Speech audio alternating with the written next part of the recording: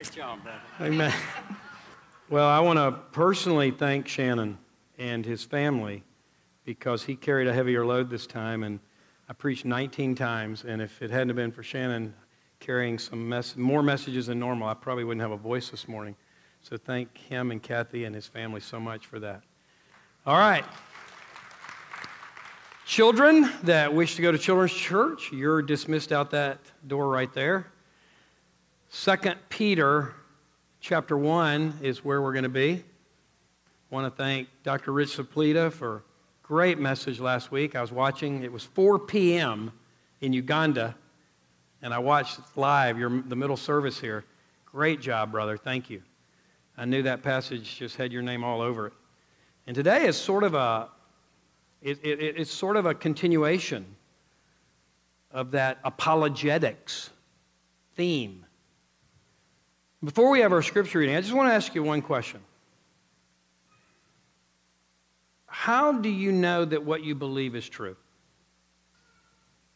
It's one thing to know what you believe. It's another to know why you believe it. Do you know why? Do you have evidence for the Bible being the Word of God and Jesus being who He claimed to be? Because the Bible says in Hebrews 11:1 in the King James, faith is the substance of things hoped for. That means there's substance to our faith. Christianity is not this blind leap in the dark where I'm going to try really hard to believe it, but it's really a fairy tale. No, there is substance to our faith. Can you defend it? First of all, do you know why you believe what you believe? And if it were challenged, would you be able to defend it? Let's stand. 2 Corinthians 1, beginning at verse 16. Same passage that Rich read. He dealt primarily with kind of the first 2 points that I'm going to touch on today, so those will be brief, and then I'll really camp out on point number 3. Now, let's remember who wrote this. Hello. This is Peter. Remember Peter? The guy who was one of Jesus' disciples, right? Lived with him 3 years, saw the miracles, etc. Then he denies him at the crucial hour. Then he sees Jesus flogged, crucified, and raised from the dead. Then his life was changed, which is why he would say, I'm one of the Peter, did not follow cleverly devised myths when we made known to you the power and coming of our Lord Jesus Christ, for we were eyewitnesses of His majesty. In other words, I saw it with my own eyes. For when He received honor and glory from God the Father, and the voice was borne to Him by the majestic glory, so this is going to describe the Mount of Transfiguration. This is my beloved, so he hears this voice. This is my beloved Son with whom I am well pleased. Can you imagine being on the mountain and hearing the very voice of the Father? You don't see anything, but you hear the voice of God the Father speaking affirmation to His Son. And you're there. You're there. This is Peter. This is my beloved Son with whom I am well pleased. We ourselves heard this very voice, born from heaven, for we were with Him on the holy mountain. And we have the prophetic word more fully confirmed, to which you will do well to pay attention. And I'm going to say to you today, you would do well to pay attention to this message today. You will benefit greatly. As to a lamp shining in a dark place, so context, darkness, light, until the day dawns, light, darkness, or darkness, light, and the morning star rises in your hearts. I've seen the morning star is the brightest star at night. I've seen it many times in a deer stand when I get there before daylight. And the morning star is still visible, and it's just before dawn. It's this sign that we're about to transition from darkness to light. There's hope. There's hope. Light is coming. In the same way Jesus came to transition us from darkness to light. And when you receive Christ and born again, you receive the morning star in your heart. How cool is that? The morning star of God, Jesus, in your heart, says it arises in your heart. So if you're not born again today, I pray that the morning star would rise in your heart today. Knowing this, first of all, that no prophecy of Scripture comes from someone's own interpretation. For no prophecy was ever produced by the will of man. And what a great description here of the inspiration of Scripture. But men moved from God as they were carried along by the Holy Spirit. Let me repeat that. Men moved from God. Say, men moved from God as they were carried along by the Holy Spirit. God, just as this passage talks about the morning star rising in our hearts. I pray that your truth and your word and your spirit will arise in our hearts, that those who are born again today will just have such a sense of confidence in the Bible and Jesus. Those that are unconvinced, this will lead them on a journey to really explore and get the evidence they need so that they can put their faith in you. And God, as I prayed even this morning at 4 a.m., I'm asking you to produce from this very message, whether in this room or online, the next Josh McDowell, the next Lee Strobel, the next Rich Saplita, that you would raise up a great apologist who will defend the faith, write books, be influential worldwide for your glory. Maybe he's 8 years old right now, 10 years old, 5 years old, 35, 85, doesn't matter. But you do something in this message in his heart that makes him or her begin to explore and investigate and write and preach in a way that will help many see that the Bible is the Word of God and Jesus is the Son of God. All for your glory. In Jesus' name, amen. You may be seated. So when I graduated from the University of Georgia, I've shared this story before, but newer ones haven't heard it. When I graduated from the University of Georgia in 1983, I was called to be a college pastor of a church in Minneapolis, Minnesota. And it was my first experience with a frozen lake. Now, I mean a really frozen lake. I mean, I had been in a pond or a lake in Georgia where there's a thin layer of ice, but this was different. And I remember the first time it was January, it was about 20 below zero, and I was at Lake Harriet in Minneapolis, and I was right at the edge of this lake, and there was ice, and I'm kind of tiptoeing on this ice because I was unsure if it was strong enough to hold me, only to look, and there's an F-150 driving across the lake. I'm dead serious. Because I learned later there was 3 feet of solid ice, and it could hold a truck. I'm stepping out, man. You know? So a little bit of faith in a solid object, it's going to hold you. But the world of faith in a little bit of thin ice, I got to have all the faith in the world in Georgia. I can walk on that water. I can walk on that lake. I can walk on that ice. And I got faith. I'm going to believe. And I step out. I'm going to be soaking wet and freezing cold. How thick is your ice? How thick is your ice today? First of all, do you know why you believe what you believe? Could you defend it if it were attacked? And if you go to the University of Georgia, you're probably going to come somewhere in the classes there, and somebody's going to say, you know, the Bible's full of contradictions. Nobody believes Jesus is the Son of God anymore. That's just fairy tale. Our oldest daughter did a gap year program with Chick-fil-A called Impact 360 between graduation from high school and college. And it's a Christian apologetics program where you really learn to discover what do you believe and why do you believe it. You'd read books from atheists, and you'd have to write papers refuting those arguments. Then she came to Georgia. Smart move on the part of her parents, wouldn't you say? Just kidding. And so she's in a class her freshman year. Teacher says, you know, the Bible's full of contradictions. I'm not making this up. She did. She stood up, or she raised her hand. Yes, Catherine? Could you please share with a few of those contradictions with us? She didn't have an answer. She said, well, I'll get back to you. Next day, she had Googled contradictions in the Bible. She comes with this printout with all these lame apparent contradictions. My daughter answered every one of them. This is taken out of context. If you interpret this correctly, it really means this. It's not what this is saying it means. Can you do that? Do you know why you believe? First of all, do you believe the Bible is the Word of God? It's okay if you don't, as long as after today you start investigating. Do you believe the Bible is the Word of God? Do you believe that Jesus is who He claimed to be? And if you do, can you defend it? Can you give me 3 good reasons why we should believe that the Bible is the Word of God and Jesus is the Son of God? And so I'm going to give you 3 solid pieces of evidence for the Christian faith based on this passage here. There's many more. This is just from our passage. 2 of which Rich touched on last week, so we'll just review that, and then the 3rd we'll camp out on. The first is this: what gives credibility to the Christian faith? Number 1, the resurrection of Jesus Christ. This is actually the most powerful piece of evidence for the Christian faith. For 1 Corinthians 15 says, if Christ be not raised, your faith is useless, it's worthless, and we are most to be pitied. Because we're believing in something that is false. Furthermore, if Jesus didn't rise from the dead, He's a liar. Because He claimed that He would rise. And if he didn't, then he's a liar, so who would believe in him? Furthermore, if he did not rise from the dead, all the skeptics of the day had to do was take his dead body out of the tomb and parade it down the streets of Jerusalem, and you and I would not be sitting here today. For Christianity would have never been birthed. But he did rise from the dead. And there is solid evidence for that.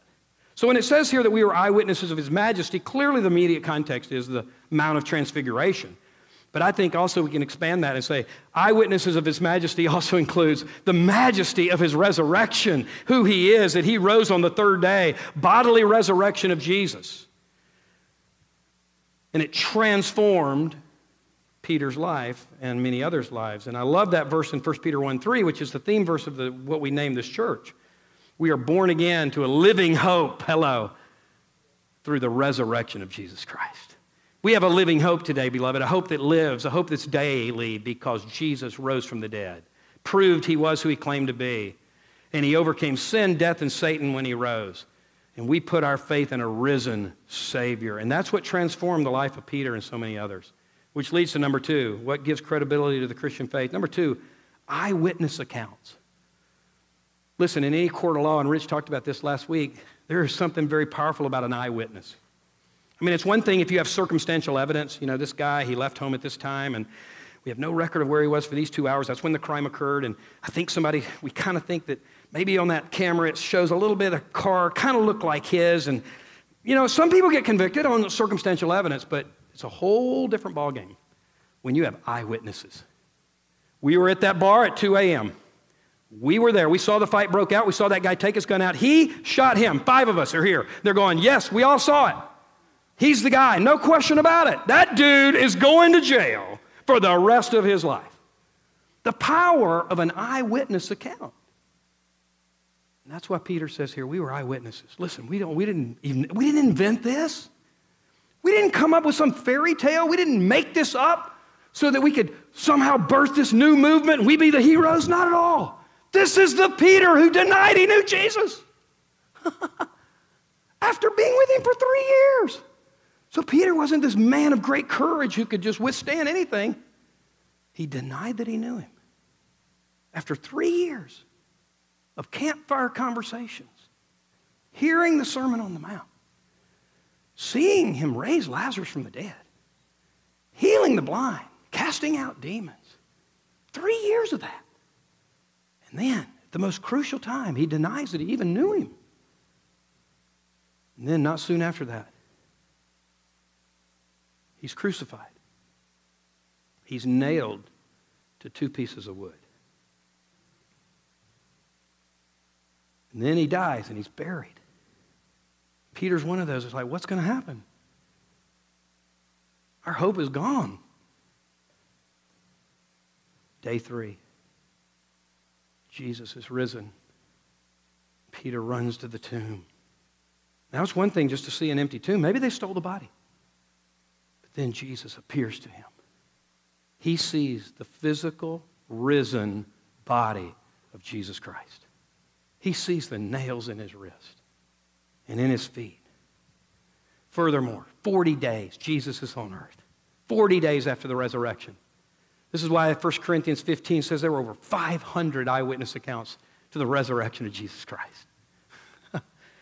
And then he ascends, and 10 days later, the day of Pentecost comes, because you have 50 days after the Passover, Pentecost, the feast of harvest, when the Holy Spirit's poured out. And now Peter not only believes here, his heart is changed. He's filled with the Holy Ghost. He preaches that Pentecost sermon. 3,000 are saved. But that's not all. He continues to serve, and he continues to go, and he continues to minister for Jesus until he dies a martyr's death. He dies a martyr's death. Read about it in the Fox's Book of Martyrs. In front of his wife, Peter is crucified upside down because he says, I'm not worthy to die like my Lord. Listen, people die all the time for something they believe to be true, but it's not.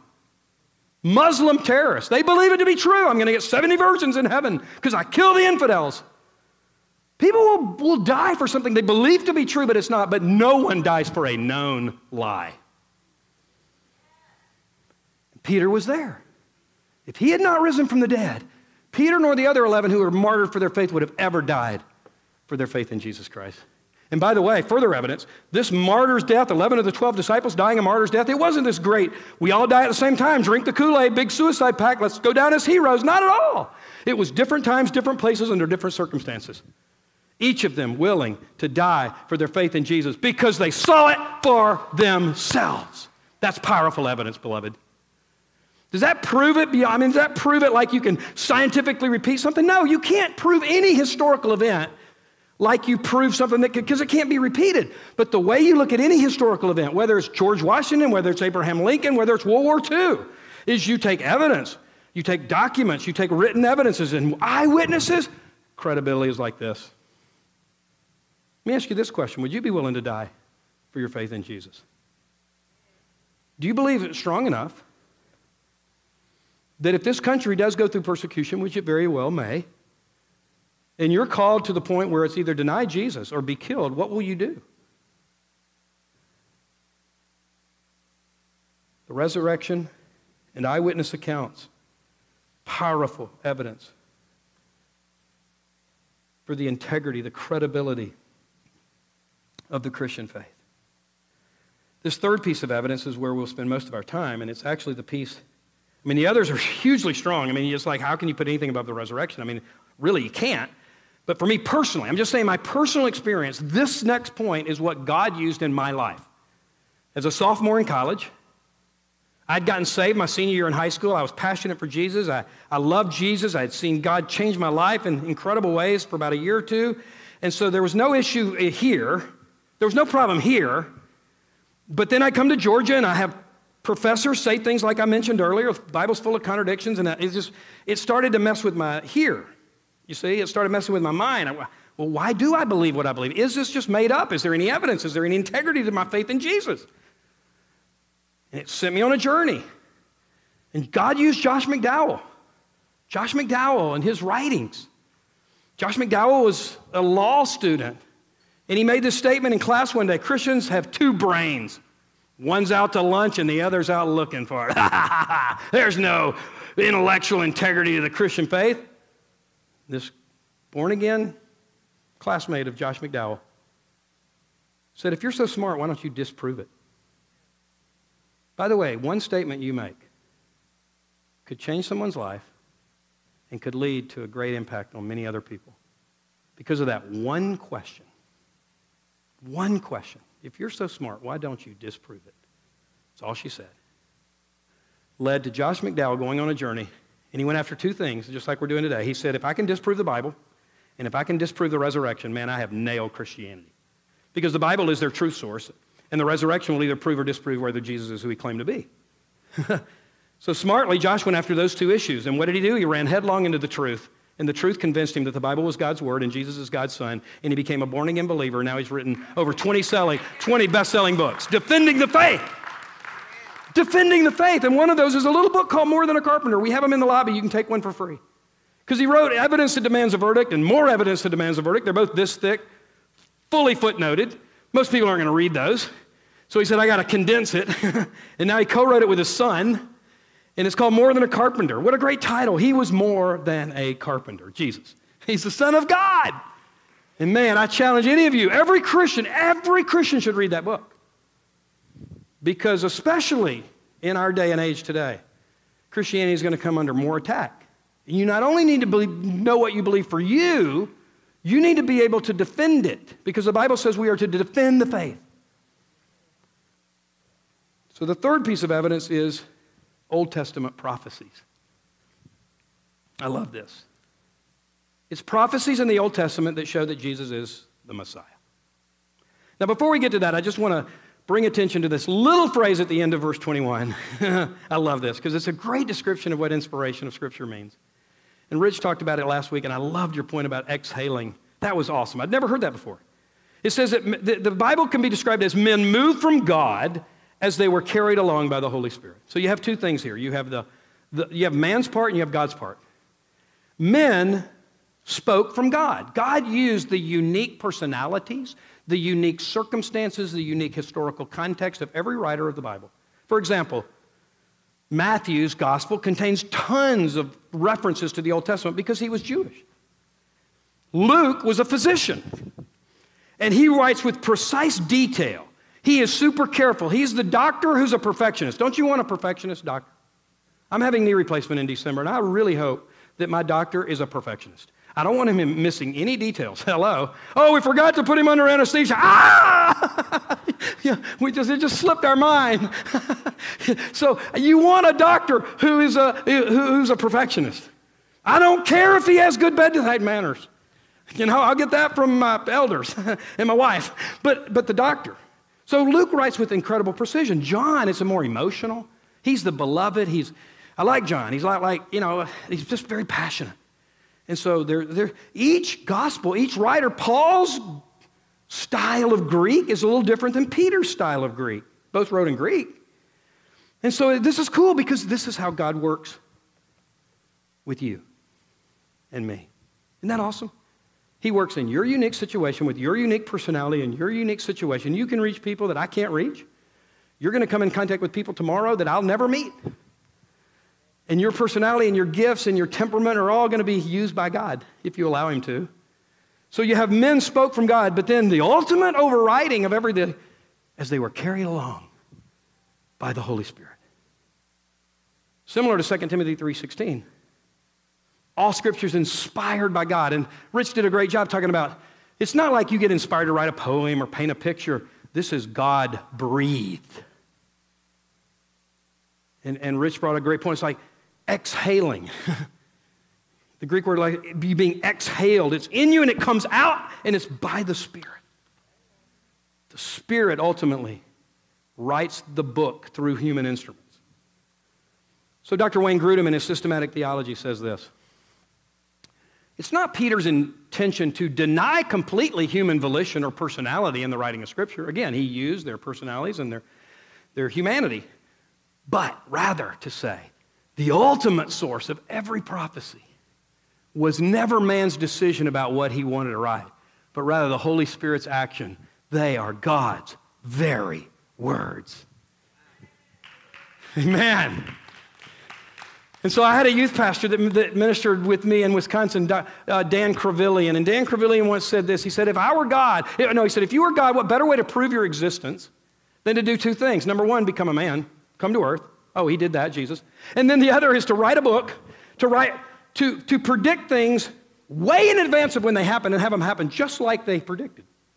Because that would prove that you are beyond time and that you know here what's going to happen there, so you write here what's going to happen there so that they'll know that what was written here is from God. And that's what we have with Old Testament prophecies. And this was the very thing God used my sophomore year at college to show me as I began to see some of these, and I'm just going to share a few with you today. As I began to see these, I remember being in my dorm room in Creswell Hall, and I'm seeing this, and I'm reading more than a carpenter. I'm literally almost shaking because I'm like, there's no way this could say this unless this is God's word. And it just gave me a whole new respect for what you hold in your hand today. This is God's word. And what's even cooler than that is that ultimately, and this is all cool when you have this intellectual stuff here, but ultimately the way to know this is God's word, and I'm all about the intellectual stuff that you're going to get today, but it's ultimately here. Because Hebrews 4:12 says the word of God is living and active and sharper than any two-edged sword. And it's when you read this book and God illuminates it and God applies it to your life and you read a passage you've read 24 times and you say, how did I miss that? And it just like jumps off the page. Man, that's when it really takes root in your heart. So let me just give you a few. And by the way, as we go through this, Josh McDowell, in his book, he talks about the mathematical probability of just 8 of these. There's 300. There's over 300 prophecies about Jesus in the Old Testament. Some are more direct and obvious, like the ones I'll show you. Others are a little bit more hidden. The probability of just 8 of the 300 being fulfilled in one person is like filling the state of Texas 3 feet deep in silver dollars and marking one of those. You fly over the state of Texas, you parachute out of a plane, you land, and you pick that one. That is the mathematical probability of just 8 of these being fulfilled in one person. And all of them were fulfilled in Jesus. For example, Genesis 3. Right after sin entered the world, the Word of God says, I will put enmity between you and the woman, and between your offspring and hers. He will crush your head. He there being Jesus, you're there being Satan. And you, Satan, will strike his heel. In other words, Satan will strike the heel of Jesus, but Jesus will crush the head of Satan. It's a powerful prophecy. Right after sin entered the world. Whew. Isaiah 7:14 was written in 700 BC. Y'all know what BC means? 700 years before Christ was born. Therefore, the Lord himself, that's Father God, will give you a sign. The virgin will conceive. Now, wait. Virgins don't conceive. I don't need to get into a sex education lesson here, but virgins don't conceive. Right? Unless a seed comes from somewhere else and is divinely implanted in her, and it's the seed of the Son of God, Jesus. This is why Jesus was fully God, fully man, because he had to be fully God and fully man to be our full redemptive atonement. He had to be fully man to bear our sins. He had to be fully God to be the sinless sacrifice. And you will call his name, conceive and give birth to a son. That's pretty specific. And you'll call his name Emmanuel, which means, say it again. And the Word became flesh and dwelt among us. Isaiah 9:6, we see it on Christmas cards all the time, but again, 700 BC. A good question was asked in the middle service, how do we date these things? Are those dates credible? Absolutely. There's no doubt, even among skeptics, about the date of books of the Bible. They know by the parchment they were written on, the type of, the way the writing was. Often those scrolls were kept in clay jars, and so they know from the type of clay jar and the type of pottery and all that. There's no question dating things. That's not even an issue. In the Dead Sea Scrolls that were discovered in the Qumran cave, they found a much earlier copy of Isaiah, and it was almost identical to the Isaiah of our Bible. So it's just been amazing how, with more manuscripts, and that's a whole other sermon, it's just given more credibility to the manuscripts that we have and the Bible we have and all of that. So Isaiah 9:6 says, unto us a child is born, to us a son is given, and the government will be on his shoulders. And he will be called Wonderful Counselor, Mighty God, Everlasting Father, Prince of Peace. Whoa. Micah 5:2. I was talking about this with Pastor Isaac in Uganda, and he said, this is my favorite one. I've been to Bethlehem personally. It says, but you, Bethlehem Euphrates, though you're small among the clans of Judah, out of you, so this little teeny town in the Middle East, out of you will come for me one who will be ruler over Israel. And then this next one is awesome. Whose origins are from of old, from ancient times. So this guy, he's going to be born in Bethlehem, and he's going to be born, but his origins are actually from way beyond that. Sounds like John 1:1. In the beginning was the Word. And the Word was with God, and the Word was God. Verse 14, and the Word became flesh and dwelt among us. What? Yeah, he was born 2,000 years ago, but he actually existed from eternity past. You can't make this up. And Micah predicts that one would be born exactly where he'd be born, but his actual origins are from eternity past. Zechariah 9:9 is the Palm Sunday prediction. Rejoice, daughter of Zion, shout, daughter of Jerusalem, see your king comes to you, righteous and victorious, lowly and riding on a donkey, on a colt, the foal of a donkey. Wow. Now, Numbers 21:9, at first you're going to say, wow, that's a stretch. Until we look at Jesus' statement about this verse. So as I'm reading this, turn to John chapter 3. John chapter 3. Numbers 21:9 says, so Moses made a bronze snake, put it up on a pole. Then when anyone was bitten by a snake and looked at the bronze snake, they lived. Oh, what do you mean that refers to the crucifixion? Lifting Jesus? Are you kidding me? That's kind of that's like a real stretch. Oh, really? Okay, well, let's look at John 3, because if I'm going to interpret the Bible, I'd like to go with the method Jesus used. I think the way Jesus interprets the Bible is probably the most accurate. So in John 3, verse 14, Jesus says, if you've got a red letter Bible, this is written in red, and as Moses lifted up the serpent in the wilderness, so must the Son of Man be lifted up. Whoa. That whoever believes in him may have eternal life. So even that incident in the Old Testament, Moses, it was a picture, it was a foretaste, it was a shadow pointing to Jesus. Whoa. Remember Jesus said, all that was written in the law, the prophets, and the Psalms was about me. Luke 24 says. Luke 24:49. Jesus said, all that was written in the law, the prophets, and the Psalms, ultimately about me. Whoa. For God so loved the world. Isn't this awesome to see the context of the very verse that everybody knows? So right after that, after this issue about if the Son of Man be lifted up, whoever believes in him will have eternal life, just like the snake on the stick. For God so loved the world that he gave his only Son, that whoever believes in him should not perish but have eternal life. Let's keep reading because we love the love of that and eternal life, but, because some people, all they want is the love of God. They don't want the judgment of God. By the way, next week we'll preach a sermon on how to know about false teachers and false prophets.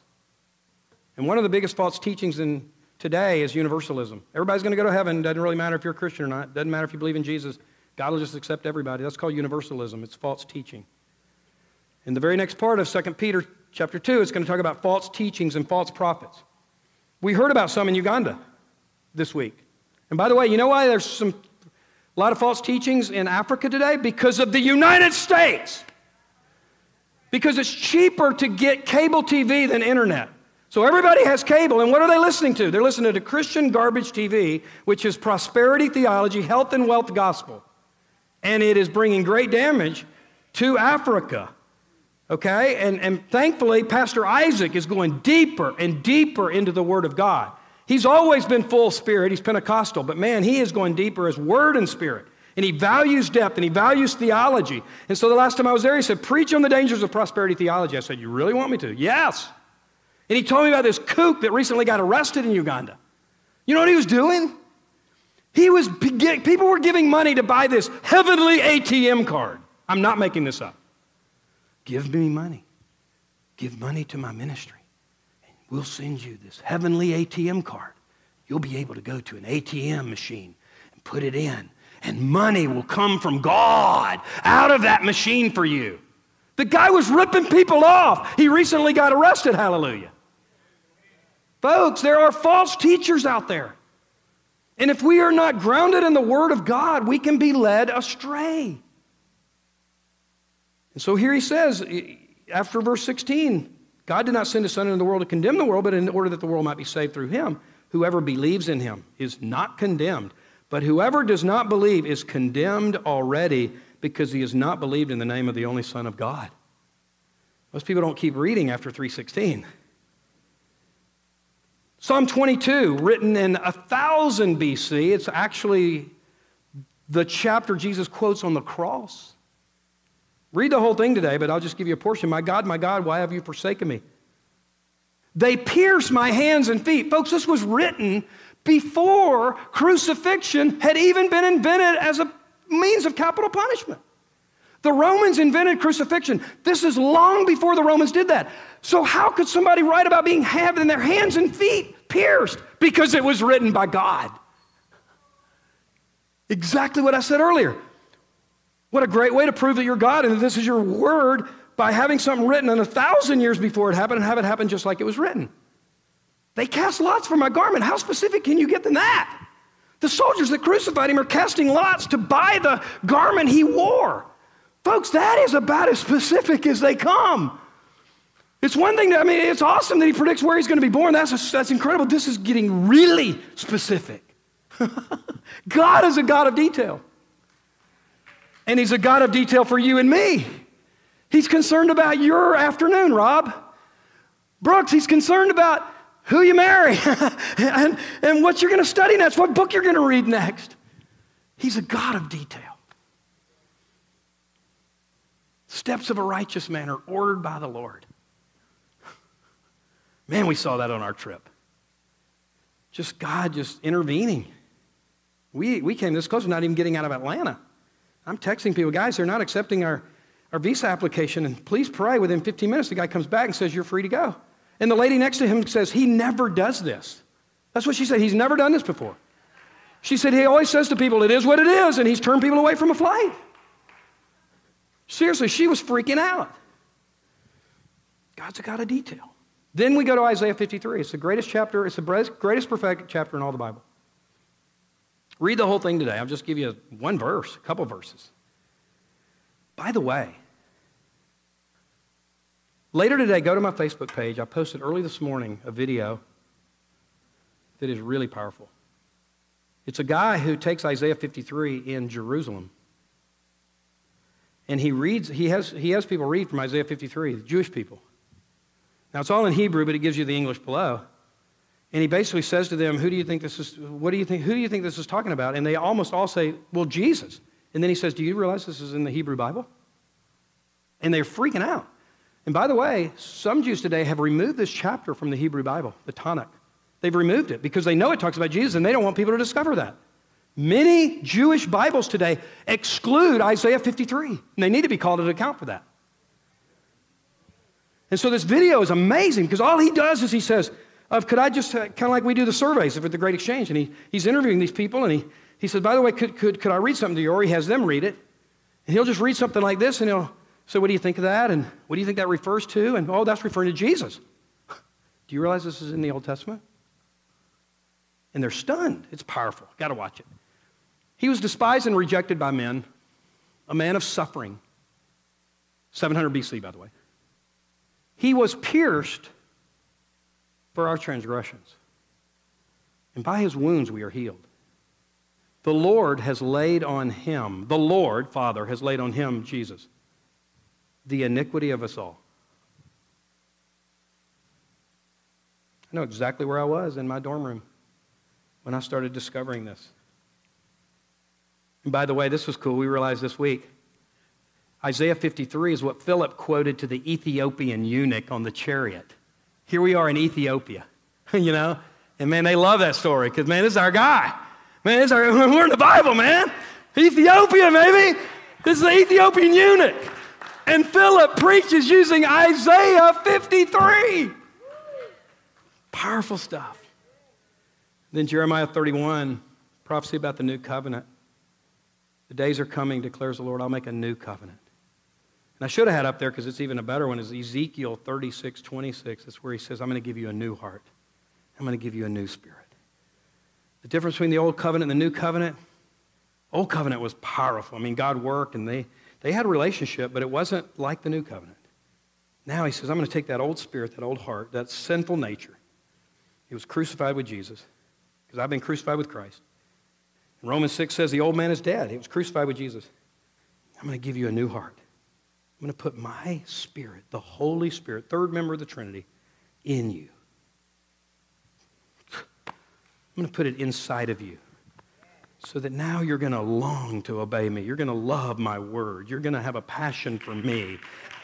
And I'm going to change you. I'm going to change you from the inside out. It's not you trying to change yourself from the outside in by trying hard, being religious, getting more disciplined. That ain't the way it works. Try it, you'll burn out. It's God's life in you. It's no longer I that live, but Christ lives in me. The life I now live in the flesh, I live by faith in, or maybe faith of the Son of God. Preach that in Uganda. They loved it. Man, they loved it. Isaac is getting the exchange life, Robert and Juliet. Man, that whole exchange life, man, you preach that again. You preach that here. I say, God loves me, and Isaac has a wonderful plan for my life. You preach that here. Now you do this. I'm all ready to do this and this and this. And then all of a sudden, last minute, Isaac says, no, you do this. You do this here. Oh, yes, sir. Yes, sir, I'm here. Whatever you say. But man, when you get that exchange life, and it was prophesied, there's going to come a new covenant. I'm going to do a new thing. So, beloved, I ask you this question today. How thick is your ice? All of these things that we've talked about today give substance to our faith. Faith is the substance of things hoped for. They show that the Bible is the Word of God and Jesus is the Son of God. God wants you to know that, not just here, but here. So if you're not saved today, why aren't you saved? Maybe you have some legitimate questions, and that's good, as long as you allow them to lead you on a path of discovering the answers.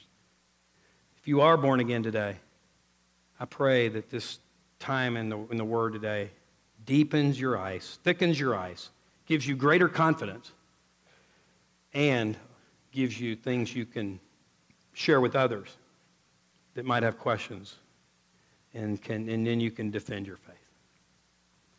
All right, let's take a few questions. Cannot imagine this not arousing some questions. We've had good questions in all the other previous services, even in the chapel. It was cool in the chapel today, you guys. This guy, he's a Penn State grad. He works in Florida. He's on his way to have vacation in this Great Smoky Mountains. And he goes, I think Athens would be a good place to kind of stop on my way. Googles non-denominational churches in Athens. Boom, lands on us, comes to our 8:15 service. It's so cool. I just love that. All right, so you can text them in or raise your hand. You talked about the Old Testament, and you had a thing on the screen that said men spoke from God as they were carried along by the Holy Spirit. Where did you get that from? That's the passage, 2 Peter 1:21. Okay. Yeah, sorry if it didn't identify it. Yeah, that's verse 21 of our passage. Thank you. Sorry that wasn't clear on the screen, on the slide. I did this PowerPoint before I left for Uganda because I knew I couldn't get it done over there because I didn't take my computer. Yeah, I told Becca this morning, I got to review the PowerPoint. I forgot what I even put on there.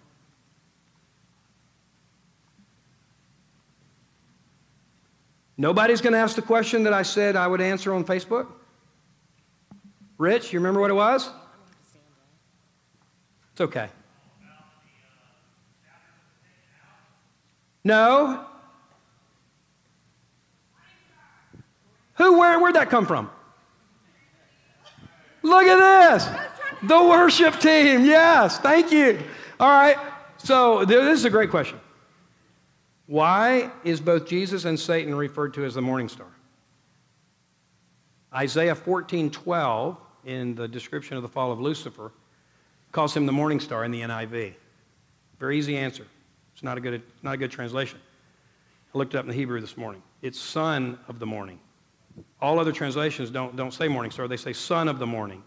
But even if it was morning star, it wouldn't be a surprise because what does Satan want to do? He wants to be like Jesus. He disguises himself as an angel of light. Just like people say, well, why is Satan and Jesus both called lion? Jesus is called the Lion of the tribe of Judah. But in 1 Peter 5:8 it says, your adversary prowls around like a roaring lion. He's not a lion, but he tries to be one.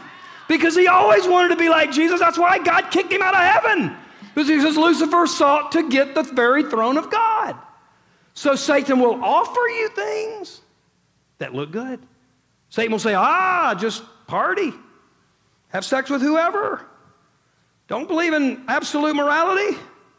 Here, follow my way. I'll give you fun and pleasure and da-da-da-da-da. But what does it lead to? Death. That's why Jesus said, the thief comes to steal, kill, and destroy. But I've come that you might have life and have it abundantly. So even if he were called the morning star, which he's not, it wouldn't surprise us because he will always try to be like Jesus. Back to the beginning of your sermon today, you were talking about eyewitnesses. Talking about what? Eyewitnesses? Yes. When Jesus was resurrected and they realized he wasn't in the tomb, wasn't there a period of time where he wasn't recognizable? He did not... Well, I wouldn't say not recognizable, but I would say his resurrection body had different chemical components. What does that mean? But it was recognizable that it was him, and this is why various references suggest that he kind of probably was able to walk through walls. Okay. So it was physical because he told Thomas, put your hands here. See, put your hands in the hole. So there was a physical material component to it, but it seemed like it was also this mysterious non-physicalness at times. It's really a mystery. We'll find out one day in heaven. But it wasn't that he was not recognizable. It's that the composition of his resurrected body was somehow different, but we don't know exactly how. Good question. Remember Murray Harris, Dee Dee? That was the thing that got Murray Harris. Murray Harris came under great scrutiny back when we were at Trinity because he had made this statement, not much different than what I just said. And you don't believe that he was actually physically raised? Not at all what he was saying. I mean, people just go off. Were you going to say something? Hold on, get the mic. pastor's wife gets high priority right here. I know what she's referring to. She's talking about the passage where they're walking with Jesus and they didn't recognize him. Okay, but that says it wasn't that he was unrecognizable, it's that God hadn't opened their eyes yet. Okay, so that's what she's referring to. No, that's good. That probably better relates to it. Thank you. That's all. It's always good to have my wife in the room. You need to come to all 3 services, honey, from now on. No, that's good. So that one, it specifically says their eyes had not been opened yet. So that it was just it was an issue of just God hadn't just enabled them yet. But it wasn't that he wasn't the same Jesus or had he had dark hair and then now he has red hair. Not at all. Also, Wait, you've already done one, brother. I know this is I'm just kidding. from somebody else. Oh, for somebody else. Yeah. Okay. The Jews, you said they want Isaiah 53 taken out, and I've heard a lot of times Jews don't believe that Jesus is a Messiah. So who did the Jews think that the Messiah is? Well, they don't believe he's come yet. They're still waiting for him. Right. So they don't. What about the King David? Well, they believe in King David, but they don't believe he was the Messiah. Okay. So modern day Jews believe the Messiah is still yet to come. Good point. One of the ways they're going to be led astray is they will think the Antichrist is the Messiah. Some will. Yeah. It's good. Yes. Yeah. Sign language for Jesus is this. Isn't that cool? We had a deaf interpretation in our church in Wisconsin. And it was funny because it was fun and it was awesome to watch her, especially sign during worship. But she also had this sign, when I get going too fast, she had this little sign and she would put it on her back so I could see it and it said, slow down. Because she was like, remember Virginia Steindorf. Couple more. You looking at your phone, Jimmy? You got your number up here. Oh, yeah, there they are. There we go. They might get some from Uganda. You never know. There's a lot of people following us in Africa now, so y'all behave yourself. They're watching our live stream. Robert. I can tell Robert's laugh. I love it. Hello, Uganda. We love you.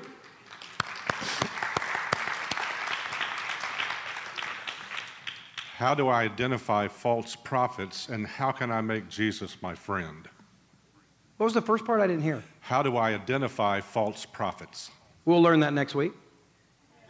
No, really, that's the message next week. How can I make Jesus my friend? By seeking him every day and loving him, praying, spending time in the Word, being with godly people, just developing that personal relationship. You know, it's all about relationship. It's not religion, it's relationship. And just, I think, time with God, time in the Word, time in prayer, time with godly people, time in worship. He becomes more and more your friend. He's always our Lord and our God, and there's a respect. The fear of the Lord is the beginning of wisdom. So friendship never means you lose respect, and you bow before him, and he is holy, and he calls the shots, and he is sovereign, and he's our friend. I mean, isn't that just cool? I mean, just that Jesus would be all of that. It's just so amazing. Why would you not want to follow him? Why would you not want to give your all to this amazing God who's done all this for us? Can you explain or discuss the biblical instruction to not debate with unbelievers, but also to be able to defend the faith? What he's referring to is don't get into foolish arguments. That's what it says in Timothy. I think it might be in Peter, but don't get into foolish arguments that are just going nowhere. But we are to defend the faith. We are to defend the faith. And I'm blanking, Rich, the verse that apologetics comes from. 1 Peter 3:15.